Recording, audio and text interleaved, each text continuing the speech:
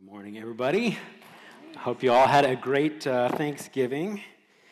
We're in party season. We've had Thanksgiving, we've had Friendsgivings, plural. We've got, I know, graduation parties coming up and birthday parties. We've got life group Christmas parties and office Christmas parties and church Christmas parties. My kids have Christmas parties. We got New Year's party. We got a lot of parties. And for an introvert like me, I'm exhausted already.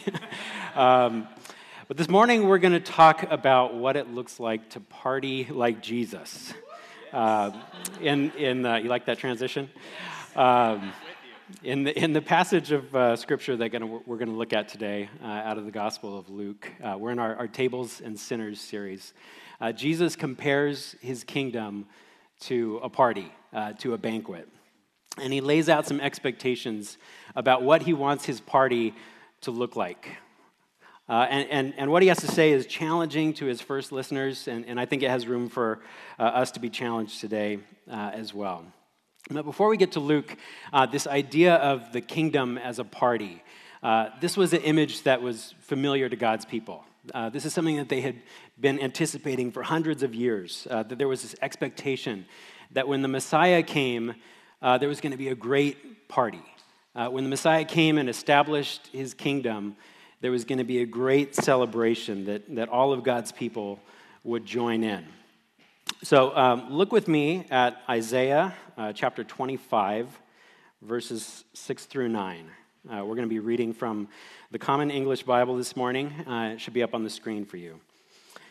It says, "On this mountain, the Lord of heavenly forces will prepare for all peoples a rich feast, a feast of choice wines, of select foods rich in flavor, of choice wines well refined. He will swallow up on this mountain the veil that is veiling all peoples, the shroud enshrouding all nations. He will swallow up death forever. The Lord God will wipe tears from every face. He will remove his people's disgrace from off the whole earth, for the Lord has spoken. They will say on that day, 'Look, this is our God for whom we have waited, and he has saved us. This is the Lord for whom we have waited. Let's be glad and rejoice in his salvation.'" It's a beautiful passage. God promises his people that he's going to destroy death. He's going to remove their shame. He's going to wipe away all their tears. He's going to bring salvation. And when he does, he's going to throw this incredible party with gourmet food and fine wine, and all people from all nations, all backgrounds will be invited to participate. So that's what God had promised in his word. But over the years, this expectation evolved, and people started to kind of filling out the details of what this feast would really look like. So by the time of Jesus, there were certain groups among the Jews who had taken it upon themselves to clarify what the guest list would actually look like. So there's a section of the Dead Sea Scrolls, for example, called the Rule of the Congregation, that talks about this feast with the Messiah. And listen to what it says. It says, "The Messiah of Israel shall enter, and before him shall sit the chiefs of the clans of Israel, each one according to his dignity." And then it describes how the chief priest and the Messiah will break bread and bless the wine. And says, "The Messiah of Israel shall stretch out his hand toward the bread, and afterwards shall bless all the congregation of the community, each one according to his dignity." But then it also talks about who's going to be excluded from this gathering. So listen to this. "Everyone who is defiled in his flesh, paralyzed in his feet or in his hands, lame, blind, deaf, dumb, or defiled in his flesh with a blemish visible to the eyes, or the tottering old man who cannot keep upright in the midst of the assembly, these shall not enter to take their place among the congregation of famous men." So in short, at least for the people behind the Dead Sea Scrolls, there was this expectation that Messiah was going to come. He was going to throw this feast with all of his upright and pure and respected followers. They would sit in order of their dignity, and that the disabled and the impure would be excluded from this gathering. So hold on to that in your head as we come to Luke chapter 14. As Luke 14 opens up, Jesus has been invited to a meal at a Pharisee's house. This is the third time in Luke's gospel that Jesus is joining a Pharisee for a meal at his home. And the first couple of times didn't go very well. Alex preached a few weeks ago about the first time in Luke 7, when Jesus comes to this meal, and in the middle of the meal, this sinful woman comes in, and she begins washing his feet with her tears and with her hair. And Jesus forgives her sins there. And the Pharisees are astonished by this. Second meal that Jesus goes over to a Pharisee's house a few chapters later in Luke 11. And Jesus does not wash his hands in advance. He doesn't do the ceremonial hand washing. And the Pharisees, again, are just astonished by this.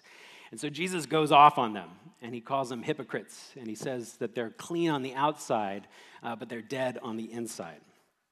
So first couple of meals didn't go too well. Here we are at a third meal at a Pharisee's house, and maybe the third time is a charm. Spoiler alert, not. It's not.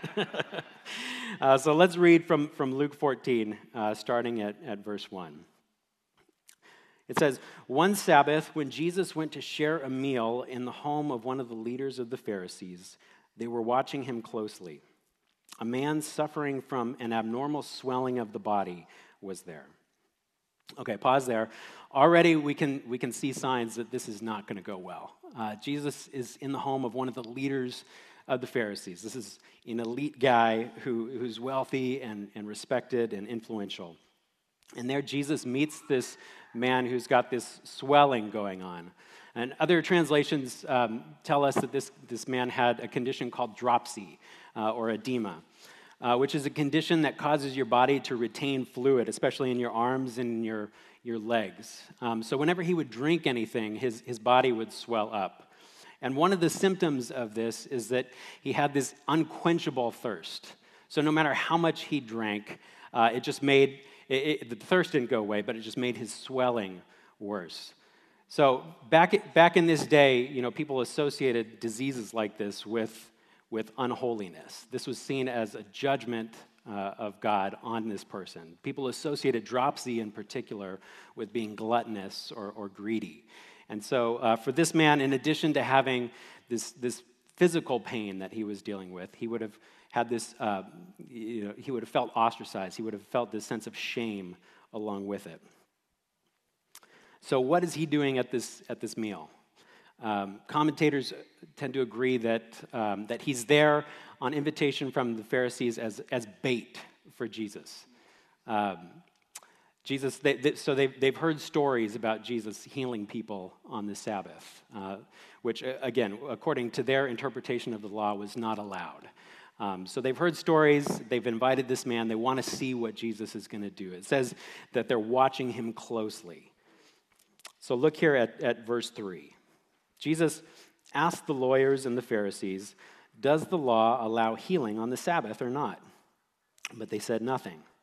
So Jesus took hold of the sick man, cured him, and let him go. And the word there for let him go is actually better translated as released him. Jesus released him from this condition that he's suffering from, and he also releases him from the shame of this situation. He sends him away from this party where none of these people actually care about him. And then Jesus turns back to the Pharisees. Verse 5, he said to them, "Suppose your child or an ox fell into a ditch on the Sabbath day. Wouldn't you immediately pull it out?" But they had no response. So Jesus is once again trying to help these people understand that what God really cares about is not arbitrary following of their man-made rules. What God really cares about is compassion and mercy and just basic decency toward people who are suffering, people who are on the margins. Here's this guy who's been miraculously healed in front of them. I mean, they've just witnessed a miracle, and there's no sense of awe from them. There's no sense of joy that this guy has been healed from this condition that he's been suffering from. There's not even like any anger in here that we can see from them, because I think as Jesus explains to them, they realize deep down that he's right. So instead, they just stand there with blank expressions on their faces. So this is where Jesus decides to start teaching them some lessons about what a kingdom party looks like. So we're going to pick back up in verse 7. We're moving on from the healing, and now everyone is starting to take their seats for this meal. It says, when Jesus noticed how the guests sought out the best seats at the table, he told them a parable. When someone invites you to a wedding celebration, don't take your seat in the place of honor. Someone more highly regarded than you could have been invited by your host. The host who invited both of you will come and say to you, give your seat to this other person. Embarrassed, you will take your seat in the least important place. Instead, when you receive an invitation, go and sit in the least important place. When your host approaches you, he will say, friend, move up here to a better seat. Then you will be honored in the presence of all your fellow guests. All who lift themselves up will be brought low, and those who make themselves low will be lifted up. So the first rule for how to party like Jesus is to leave your ego at the door. Leave your ego at the door. Back at this time, meals were a big deal, and where you sat at a meal was a big deal. The tables would typically be arranged in like a U shape, and the host would sit down at the base of the U, and then the most honored guests would sit on either side of the host, and then from there it would branch out in order of importance. So maybe you remember when you were a kid at school, your teacher would have you line up tallest to smallest. So down, you'd have, at the end of one line, you'd have the tallest, so you'd have John Mark at the tallest end of the line. Down at the other end, you'd have the shortest person. I won't speculate as to who that one is. But in the middle, you'd have everybody else. He's not here. So you have in the middle everybody else trying to figure out where they stack up, so you're doing this whole thing, and okay, I'm taller than you, and okay, I'm shorter than you. If you're a guy, you do the bam, into the forehead, and hit them. So, you didn't do that? Well, maybe you were taller than everybody else. It was like the revenge of the short people on the bam. All right, so another analogy is maybe when you're on the playground at school and you're playing basketball and you got the team captains who are picking the teams, right? And they pick the best athletes first, and then you get down to the second and the third tier, and then you get to the last people picked, which I may or may not have been in that group a few times. But there you see everybody knows what people's opinion is of the people who are picking of where everybody stacks up in the line here. That's kind of what's going on at the table here. The Pharisees are jockeying for the best spots. It's like tallest to smallest at the table where you're sitting. You could tell a lot about a person just by seeing where they were sitting at the table. So that's what Jesus sees the Pharisees doing in this passage. They're trying to get the spot. They're wanting to be seen as more important in the tallest to smallest lineup. And so Jesus tells them this parable that makes it clear that that's not the way to think in the kingdom of God. At Jesus' party, at Jesus' table, we're told to leave our ego at the door. Instead of scrambling for the best seat and assuming that we deserve to be in the position of honor, we're told to default to the worst seat in the house. Now, I think it's easy for us to dunk on the Pharisees, to say we would never do that, that. How could they be so dumb? But honestly, I think if we look at ourselves, examine ourselves, we'll see that pride is something that we all struggle with in one way or another. There's a scholar named David Garland who, writing on this passage, he says, this absorption with honor spans cultures and centuries. And we may confess in prayer that we are worms of the dust.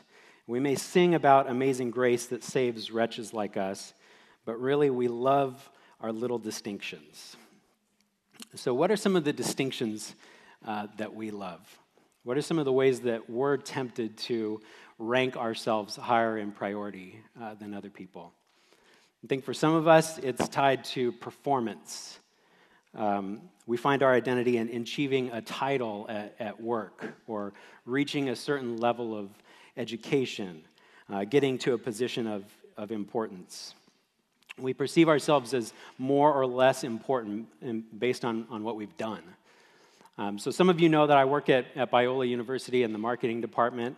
A handful of years ago, I was walking down the walkway, and I saw a professor coming in my way from the other direction. And I'd interacted with this person via email before, but we hadn't met in person. So as we were getting closer, I decided to stop and introduce myself. So I say, "Hi, are you first name?"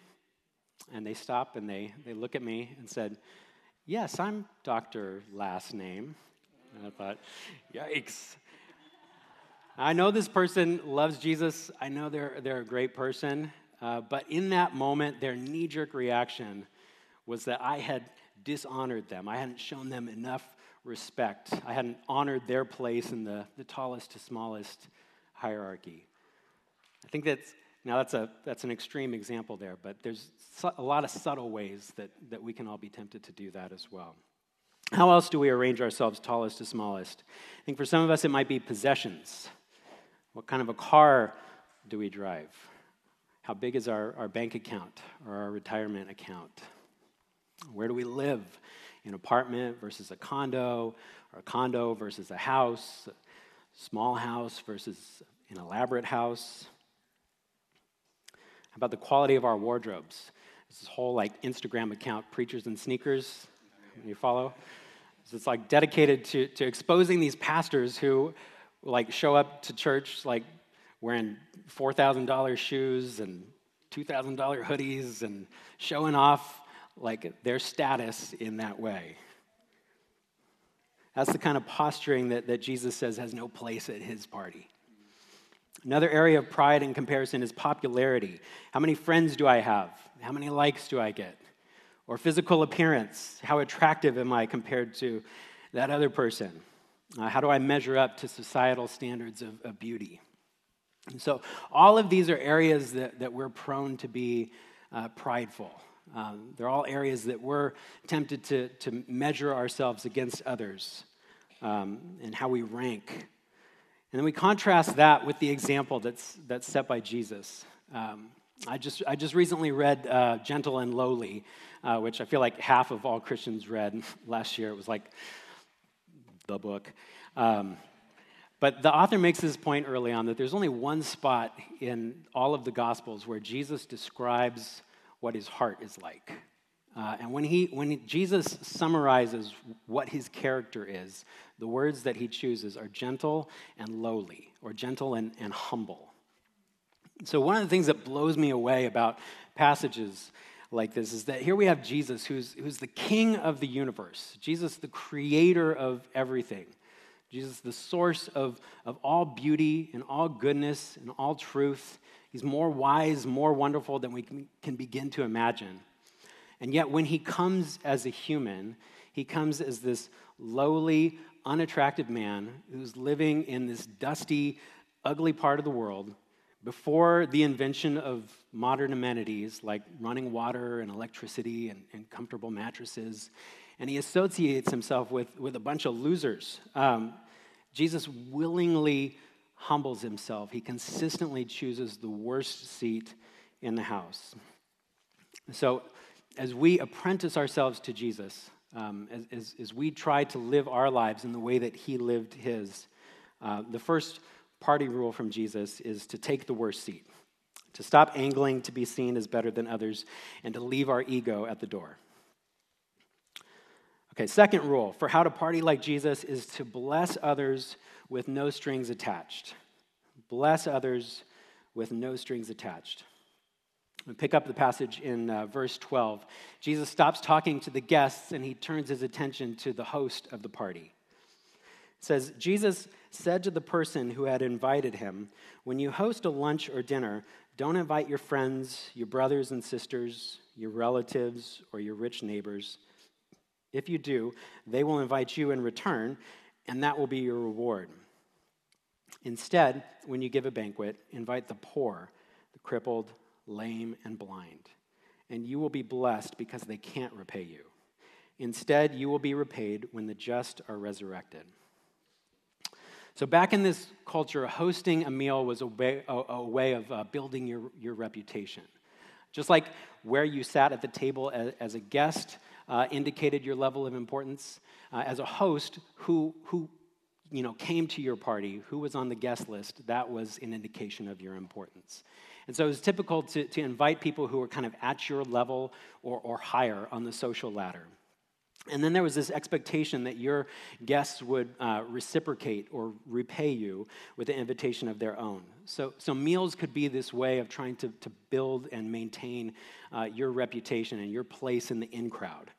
And Jesus comes into that setting and he says, no, that's not how it works in my kingdom. Instead of trading favors with people who look like you and who think like you and who are part of the same social club as you, instead of having this comfortable clique, invite the people who have nothing to offer you. Invite the people who can only drag your reputation down. Remember the people that we mentioned at the beginning who were excluded from the party and people in that expectation. Jesus says to invite those people, the poor, the crippled, the lame, and the blind, not just your friends and family. And Jesus isn't saying never to invite your friends and family. So your Thanksgiving dinner was not sinful, probably. Nick's was. But Jesus' point here is that in our relationships, as we approach people, the question that we should ask is not, what can I get from this person? What value does this person add to my life? What joy can I get out of this person? What does this person bring to me? The question that we should be asking is, what can I bring to this person? How can I bless this person? How can I use what God has given me and steward it well in a way that blesses other people and benefits people who are excluded and on the margins? And again, Jesus is our perfect example of this. As we've been seeing throughout the Gospel of Luke, Jesus repeatedly seeks out people who have nothing to offer him. He continually seeks out people who can only bring his reputation down. Tax collectors and prostitutes and sinners and sick people and poor people. And ultimately, Jesus goes to the cross after he gets denied by even his close friends. So Jesus had nothing to gain from us, and we have nothing to offer him. If we use this banquet example, we don't even bring a bag of chips to the table. The kingdom is not a potluck. Jesus supplies the entire feast with no strings attached. Titus 3:3-5 captures this well of what we bring to the table versus what Jesus brings. It says, "We were once foolish, disobedient, deceived, and slaves to our desires and various pleasures too. We were spending our lives in evil behavior and jealousy. We were disgusting and we hated other people. But when God, our Savior's kindness and love appeared, he saved us because of his mercy, not because of righteous things we had done." So Jesus gave himself for us with no strings attached. And again, as his apprentices, as people who are seeking to follow him, what does it look like for us to give to others, to bless others with no strings attached? One of the things that we do as a church community, as Mercy Commons, is, especially at this time of year, is to give financially to other ministries and other churches that are doing some of this hands-on work with people who are on the margins. So Megan is my wife. She's also the church admin. And the other night, she was like writing out these checks to some of these ministries on behalf of the church and was just saying this is her favorite part of the job, is getting to do this. So we give money as a church community to churches in Nepal and India, to local ministries like OC United and Solidarity and others, I know. But we've also partnered over the past year with a lot of local ministries as well and in different ways to serve the community. So as life groups, we've given groceries to families from Richmond Elementary School, where the principal identified for us families who were in need. We've hosted events for swim teaching, swim safety training, and serve the community in that way. We've supplied, during the height of the pandemic, meals for some of the healthcare workers at St. Jude. So there's a lot of different ways that we as a church community try to do this. But how can you be doing this as an individual? And that's one of the questions that I just want to invite you to ask God to lay a person or people on your heart, especially at Christmas time.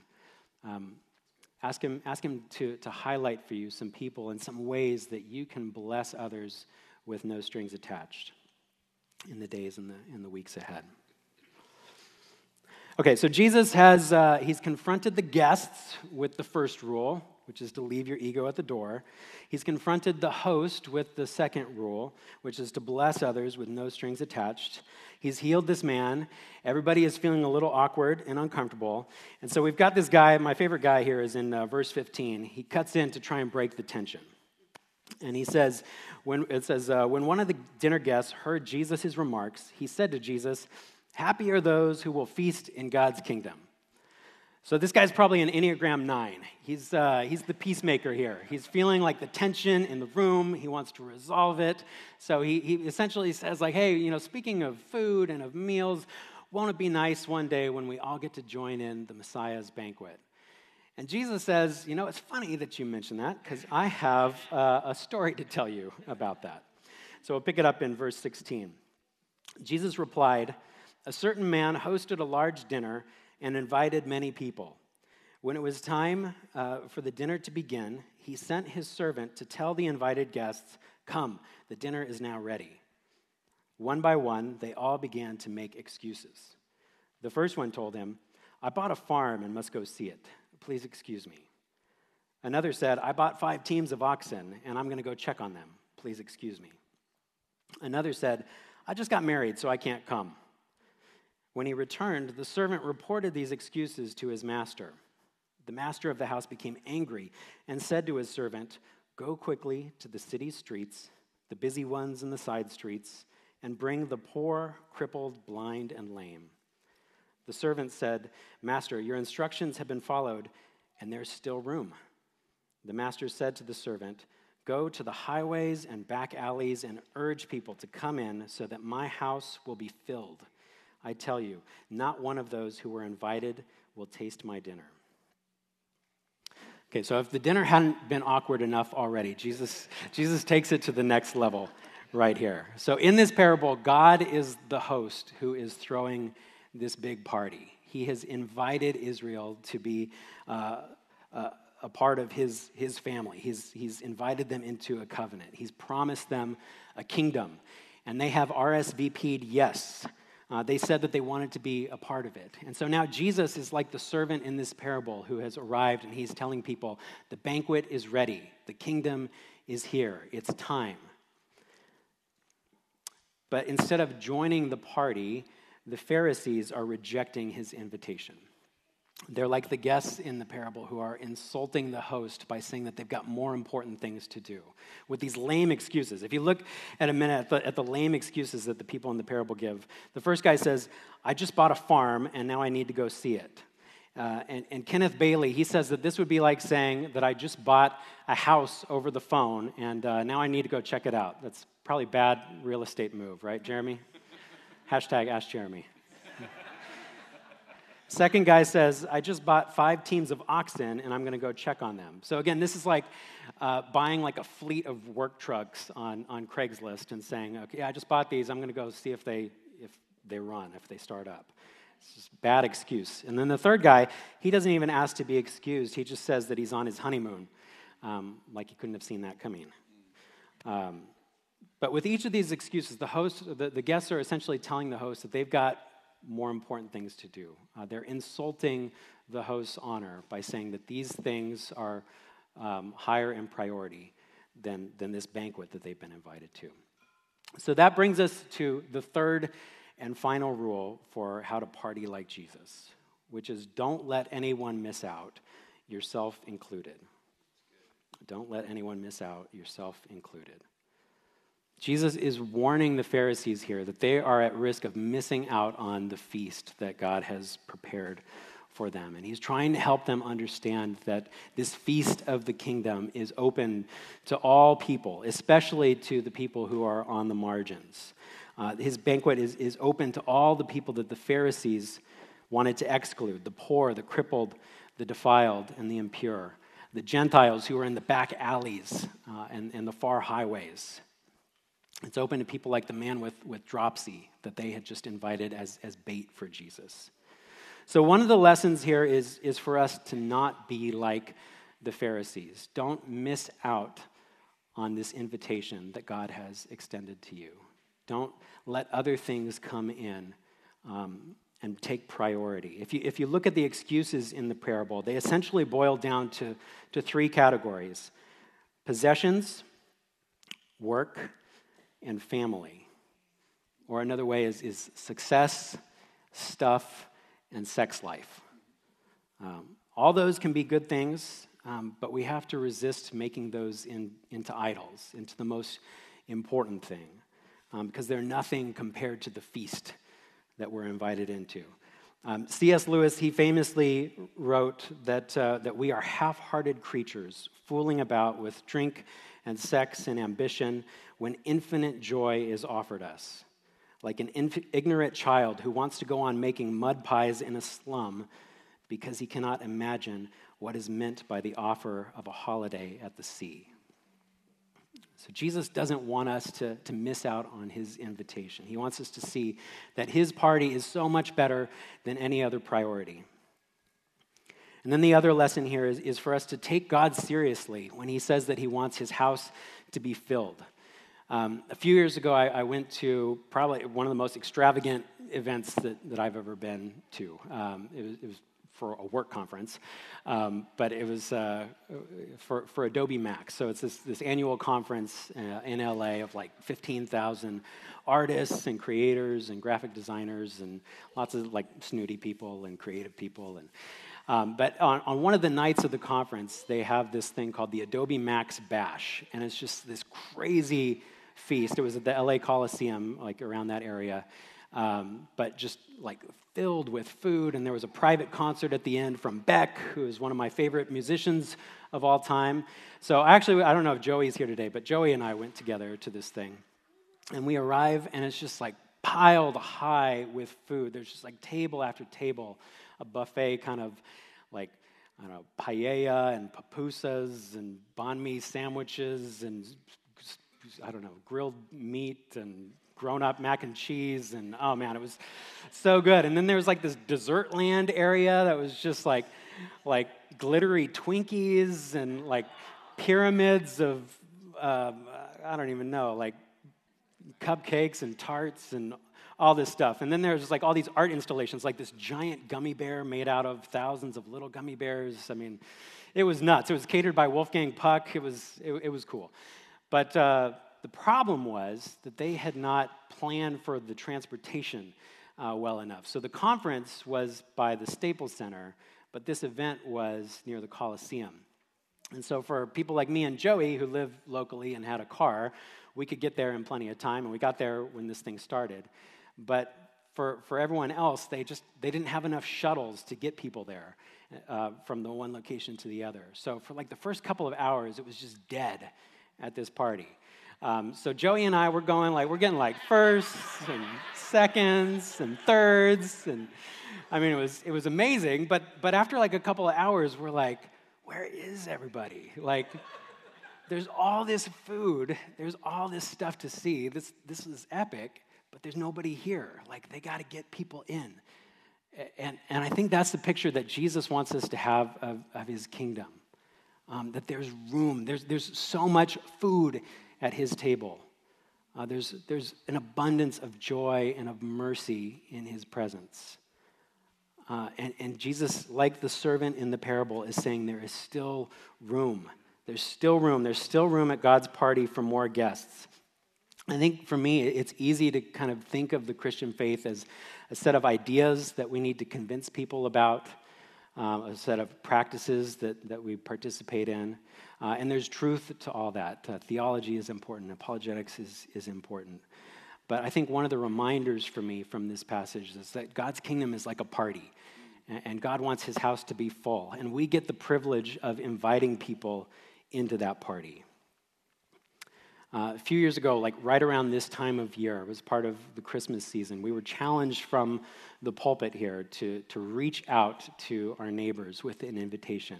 So Megan made a whole bunch of cookies. We filled up all these plates to walk around to our neighbors. And we just went around our apartment complex knocking on doors. And one of the doors, like they opened it up just wide enough to take the cookies and say thank you and shut the door in our face.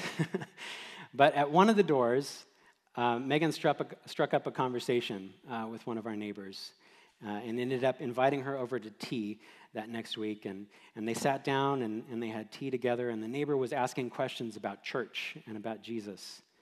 And over the years since then, they've formed a friendship, and actually formed a friendship with several of the folks here in the community. And this neighbor of ours has come to church. She's been through Alpha. She's still on a journey, and we love her no matter where she ends up on the journey. But I just want to issue that same invitation and challenge to us today as we enter the Christmas season. Who can you be reaching out to with this invitation to God's house, to God's party? We don't want to let anyone miss out on the invitation. There's still room. Band, you can come on up. So in a minute, we're going to go back to worship. But after we sing, we're going to take part in communion. And communion is a meal where we celebrate Jesus as being the one who perfectly modeled each one of these things here, each one of these things that we've talked about today. Jesus left his ego at the door. He humbled himself. Even though he was God, he emptied himself and became obedient to the point of death on a cross. And that's what we celebrate with the bread. Jesus chose to bless us with no strings attached. We had nothing to offer him, but what he took from us is the power and the penalty of our sin. He did that through the shedding of his blood. And Jesus, through his work on the cross, through his resurrection from the dead, he offers us this invitation to his banquet. Communion is an anticipation of the banquet that we will have with him at the end of the age. It says in Revelation 9:9, "Blessed are those who are invited to the marriage feast of the Lamb." If we accept that invitation, if we accept that free gift of grace, then we get to participate in those promises that we read at the beginning. And I want to close by reading those again. He will swallow up death forever. The Lord God will wipe tears from every face. He will remove his people's disgrace from off the whole earth, for the Lord has spoken. They will say on that day, "Look, this is our God for whom we have waited, and he has saved us. This is the Lord for whom we have waited. Let's be glad and rejoice in his salvation."